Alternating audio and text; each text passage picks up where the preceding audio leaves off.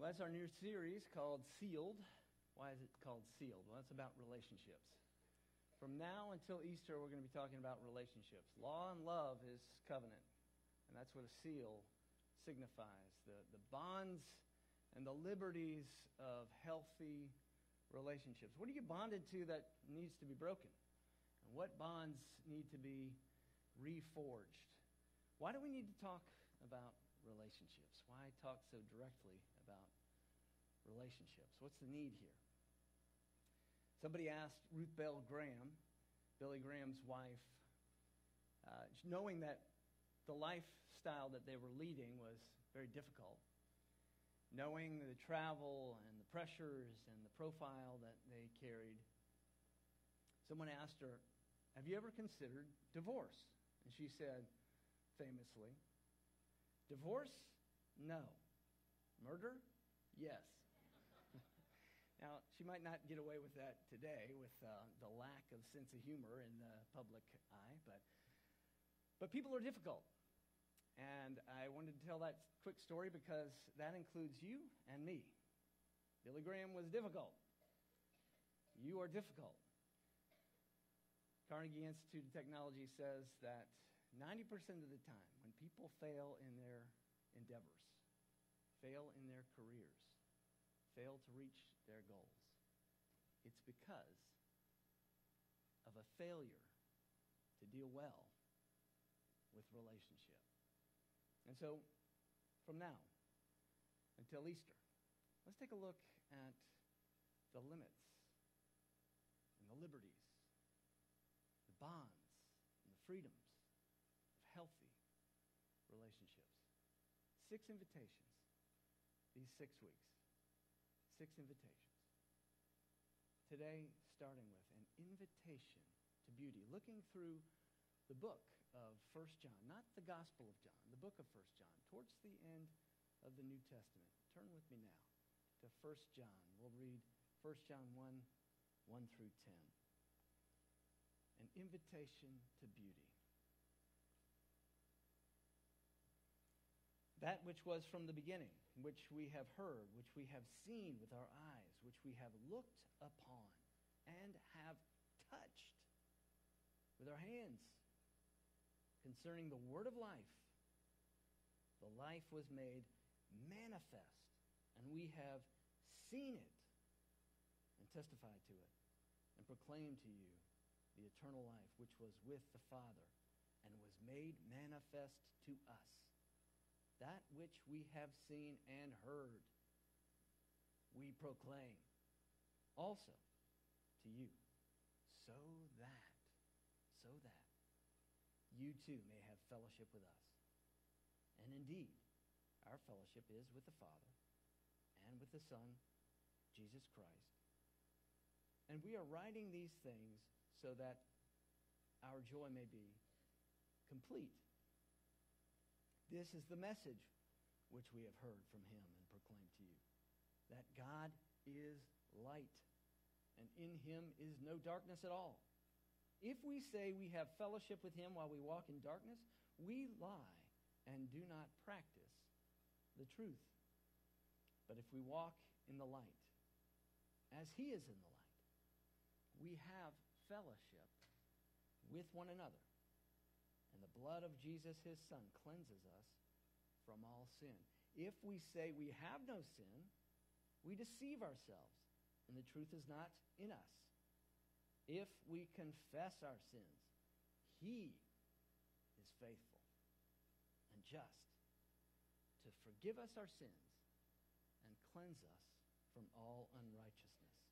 If we say we have not sinned, we make him a liar, and his word is not in us. May God bless us through this, his holy word. Let us pray.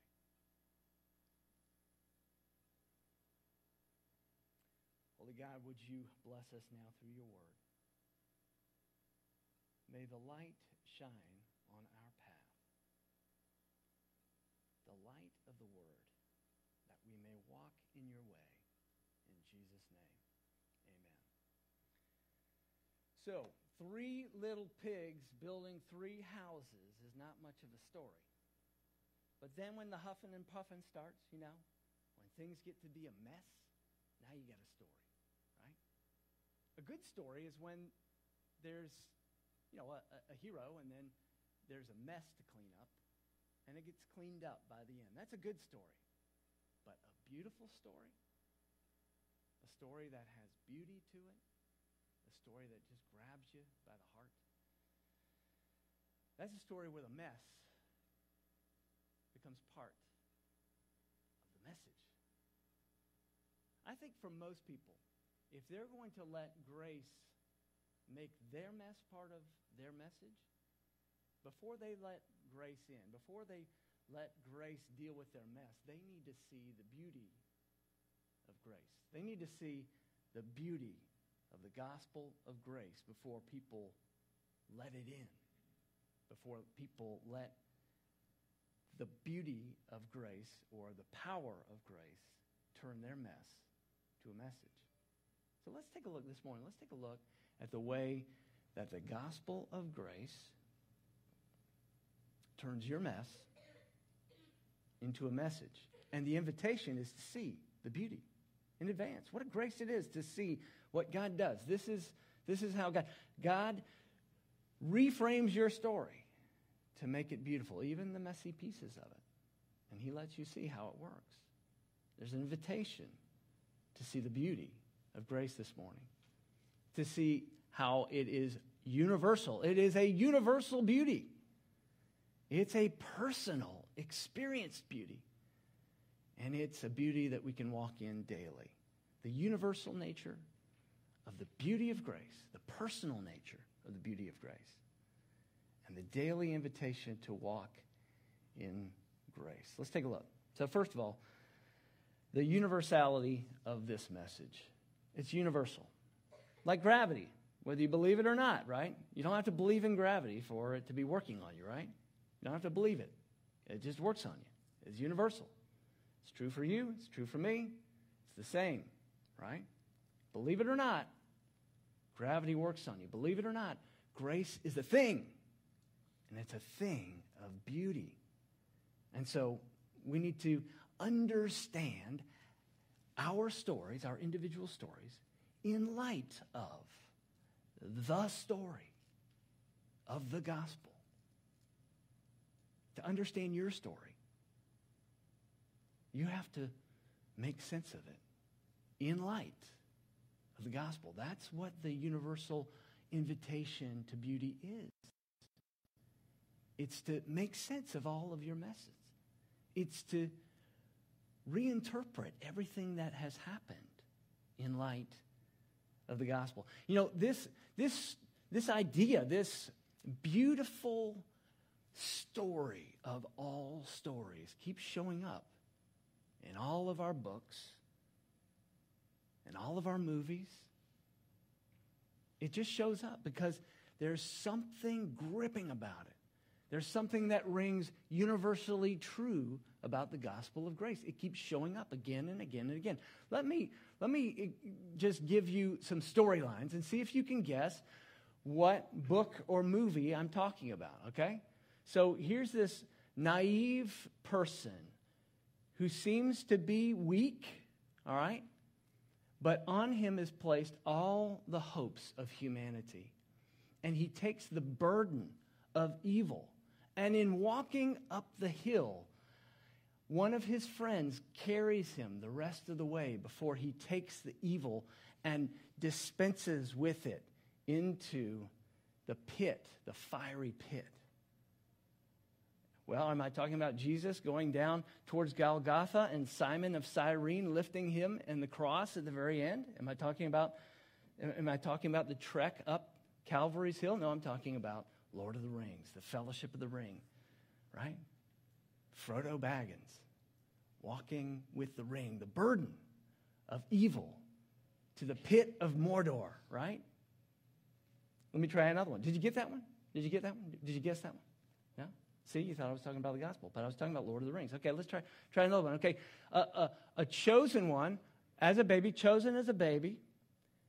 This boy was called upon to become the hope of the world and to defeat this evil in the form of a person who then died, and when he came back to life, made all of his friends better. That sounds familiar, doesn't it? But of course, I'm talking about Harry Potter, all right? That's Harry Potter, okay? Let me try one more, okay? So here someone comes from the heavens. Someone comes from the heavens, all right? And only children can really understand him and appreciate him, all right? He comes from the heavens. Only children can understand and appreciate him. He gives his life for his friend, and then he comes back to life, and before he leaves for the heavens again, he points at Elliot's head and says, I will be right here. Okay, that's E.T., all right? So you see that this universal story, this beautiful story of grace, of the renewing power of grace, shows up again and again. Have you been in that movie theater where you're glad it's dark because suddenly someone's mess isn't just cleaned up, but you have identified with that mess? That's your mess you're seeing on the silver screen. And suddenly you hear sniffles around you, and you're glad that it's dark because you don't want to be embarrassed because of this wet stuff coming down on your cheeks, because that's you. That's your story being told again, because the mess is becoming part of the message. It's resonating with you. Let me read to you 1 through 3 again. That John puts things in universal quality. He frames it not just in terms of some psychological or emotional experience. He's saying, as real as anything you've ever experienced, we experienced the grace of God in the person of Jesus Christ. He's referencing again his own Gospel of John. He's referencing Genesis, that which we knew from the beginning, which we have heard, right? The senses, right? We've heard it with our ears. We've seen it with our eyes. We've looked upon it. We've touched it with our hands, considering the word of life. The life was made manifest, and we have seen it. And we testify and proclaim to you the eternal life which was with the Father and was made manifest to us. That which we have seen and heard, we have proclaimed also to you, so that you may also have fellowship with us. You see, knowing this universal truth in the form of a person is that which heals, restores relationship. You see? It's not just something that we subjectively regard through some kind of psychologized truths or emotional self-manipulation. This was historic. It is historic. He's making from the beginning, he's making it indelibly clear. We're talking about history and fact and real life change. See, I think if we're going to let grace mess with our mess, before we're going to let grace mess with our mess and turn our mess into a message, we're going to have to see the beauty of this universal truth, like gravity, the story of Jesus coming historically, intervening in the arc of human history, changing its direction. So sometimes you have to see the beauty of it in its universality. But so then you can understand your story in light of the story, right? You understand? You understand your story in light of the story. But not only do we need to understand our story in light of the story, but we need to stand under the story. We don't just need to understand the story and understand our story in light of the story. We need to stand under the story. We don't like to stand under things, do we? We like to stand over things, right? We like to understand things. We don't like to stand under things. We like to be in control of things. We like to see through things. Nobody wants to be a fool. You know, today, the way that so many news stories are framed up is in terms of some sort of cynicism, that we're seeing through everything. And C.S. Lewis talks about this. He says, you know, the purpose of seeing through a window is to see the garden beyond it. If you see through the garden, and if you see through everything forever and forever, you're no longer seeing. To see through everything is to see nothing. It's another way. It's a picture way. C.S. Lewis is so good with images. It's a way of painting a picture of what it means to submit to something that's true, personally. So we don't just need to understand the gospel and our story in light of this story. We need to stand under the story. It needs to become our story, personally, subjectively. You see, verse 5, let's jump right to it. This is the message we have heard from him and proclaimed to you, that God is light and in him is no darkness at all. If we say we have fellowship with him, while we walk in darkness, we lie and do not practice in the truth. But if we walk in the light, as he in the light, we have fellowship with each other. See, the story needs to expose our dark parts. Oh, it's a beautiful thing to say sort of objectively and stand over and say, isn't it beautiful how the gospel makes a message out of a mess, right? Oh, I like that. I like to do that. I like to see other people sing and like to hear other people. I like to be moved by other people's stories. But what about your story? What about your mess? What about your scars, your wounds? Has the story worked on your mess? Have you let it in? Have you let it reinterpret the way you look at things? Have you seen your messes turn into a message? I've shared with you my summer where everything sort of went dark when I was coming of age, a very young adult. And I was, it's sort of the summer on the beach, but not on the sort of the beach that you picture of summer, like endless summer, like Beach Boy summer. But this was on the beach with Jacob. This was wrestling with God. I had one thing after another thing just blow up in my life. I had the loss of a brother. I had the loss of a sort of a soccer career. I blew my knee out. I crashed my car. I almost ended the life of me and some friends just driving way too fast. My whole world came crashing down. And I was wrestling with who was in charge of me, right? And the story of Jacob on the beach, he wrestles with God. And in the form of an angel, he wrestles physically. And then, he asks for a blessing, and the angel touches him on the hip as a reminder, okay, who's in charge of your life? And he's left with this wound. And so he's left to walk with a limp. And now even the wounds, you see, even the wound is a reminder that God let him, Jacob, wrestle with him. That God let him see him face to face.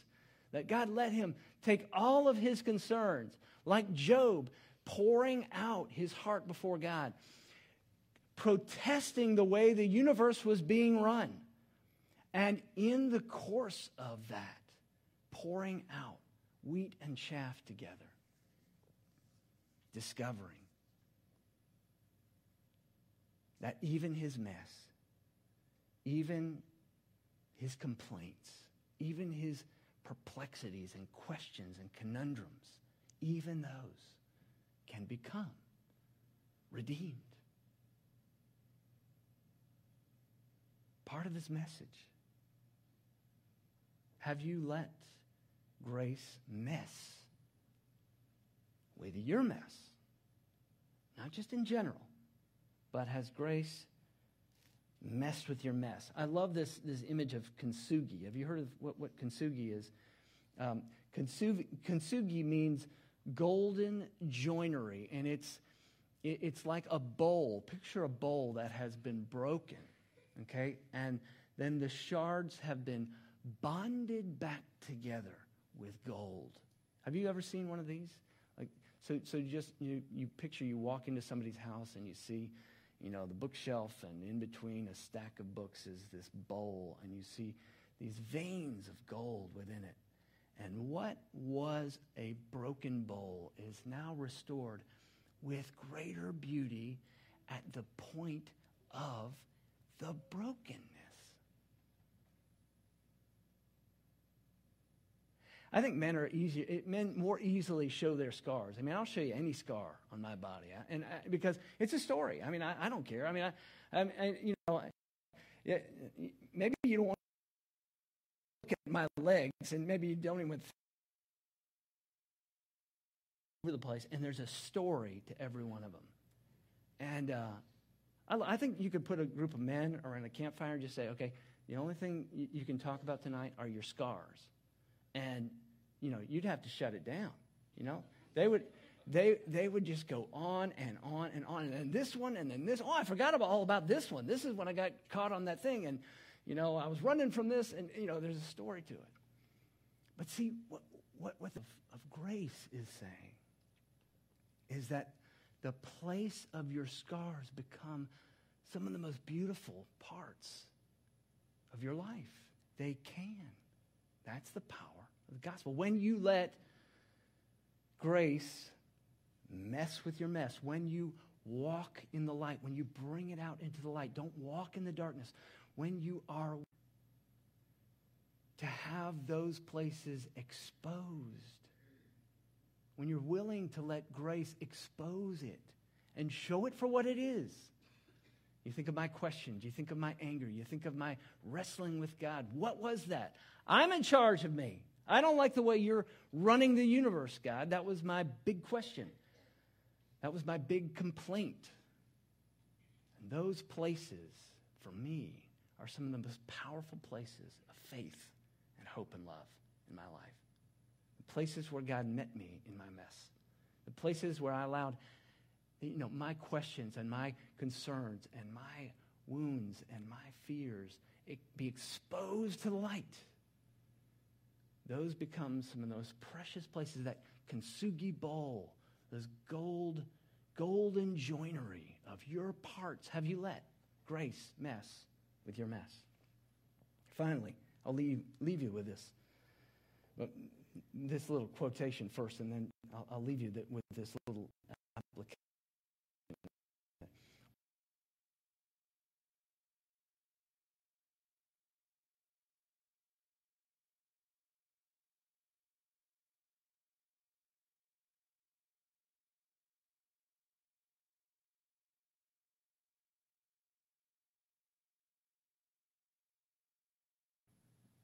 Doesn't that summarize this passage? Born broken, live by mending, grace is the glue. Let me leave you with this application. We need to see the universal beauty of it. We need to see the beautiful way that personally that story binds our brokenness together in golden joinery. But we need to walk in it daily. And there are two ways that we walk in it daily. First, by confession, and second, by fellowship. And fellowship. Those are the ways that we're called to walk in it daily. Confess and fellowship in this passage. Confession is just naming something, all right? So many times I'm on the phone with somebody and they're going to the doctor and they're wondering what's wrong, right? And like I've got to hold myself back by saying, well, I've heard this before, and I'm practicing medicine without a license, and so I'm not going to say, but I bet it's your gallbladder, all right? So it's like nothing else makes sense. So it's probably the gallbladder, all right?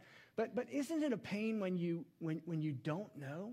I mean, it's so painful not to know. It's painful to have a diagnosis that's scary, but isn't it bad not to know?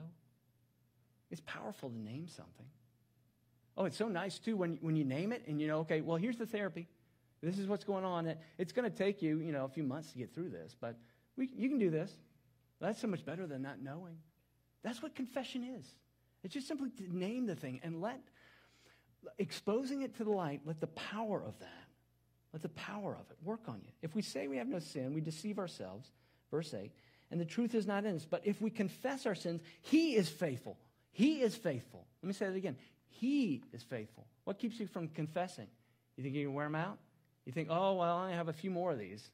That's what you think, isn't it? On an emotional level, you're like, I don't know how many more of these I'm going to get, so I'm just going to pretend that didn't happen, and I'm going to confess, something bigger later, right? No. God is the great physician. What do you think he wants for you? Of course he wants you to confess it. Of course, again and again and again and again and again. Of course you're welcome back. Because he wants to break the power of the bond of sin and to rebond you to himself, to give you the power over it. So it no longer dominates. It may still have influence, but sin no longer dominates. You are bound again by the power of grace in a relationship with him that gives you motivation to please him and to obey him. Confess. And finally, fellowship. Isn't it amazing when you get the diagnosis and you find out there are all these people around me that have the same diagnosis? What if the diagnosis is divorce? What if the diagnosis is fear? What if the diagnosis is something that's a temptation you fall into again and again, and somebody showed you their scars and said, God has healed me of this? You see, I believe that what the scriptures are saying is that's the kind of fellowship we're called to. That's the power of the gospel at work binding us together. That at the point, the places of brokenness of our lives, our messes can become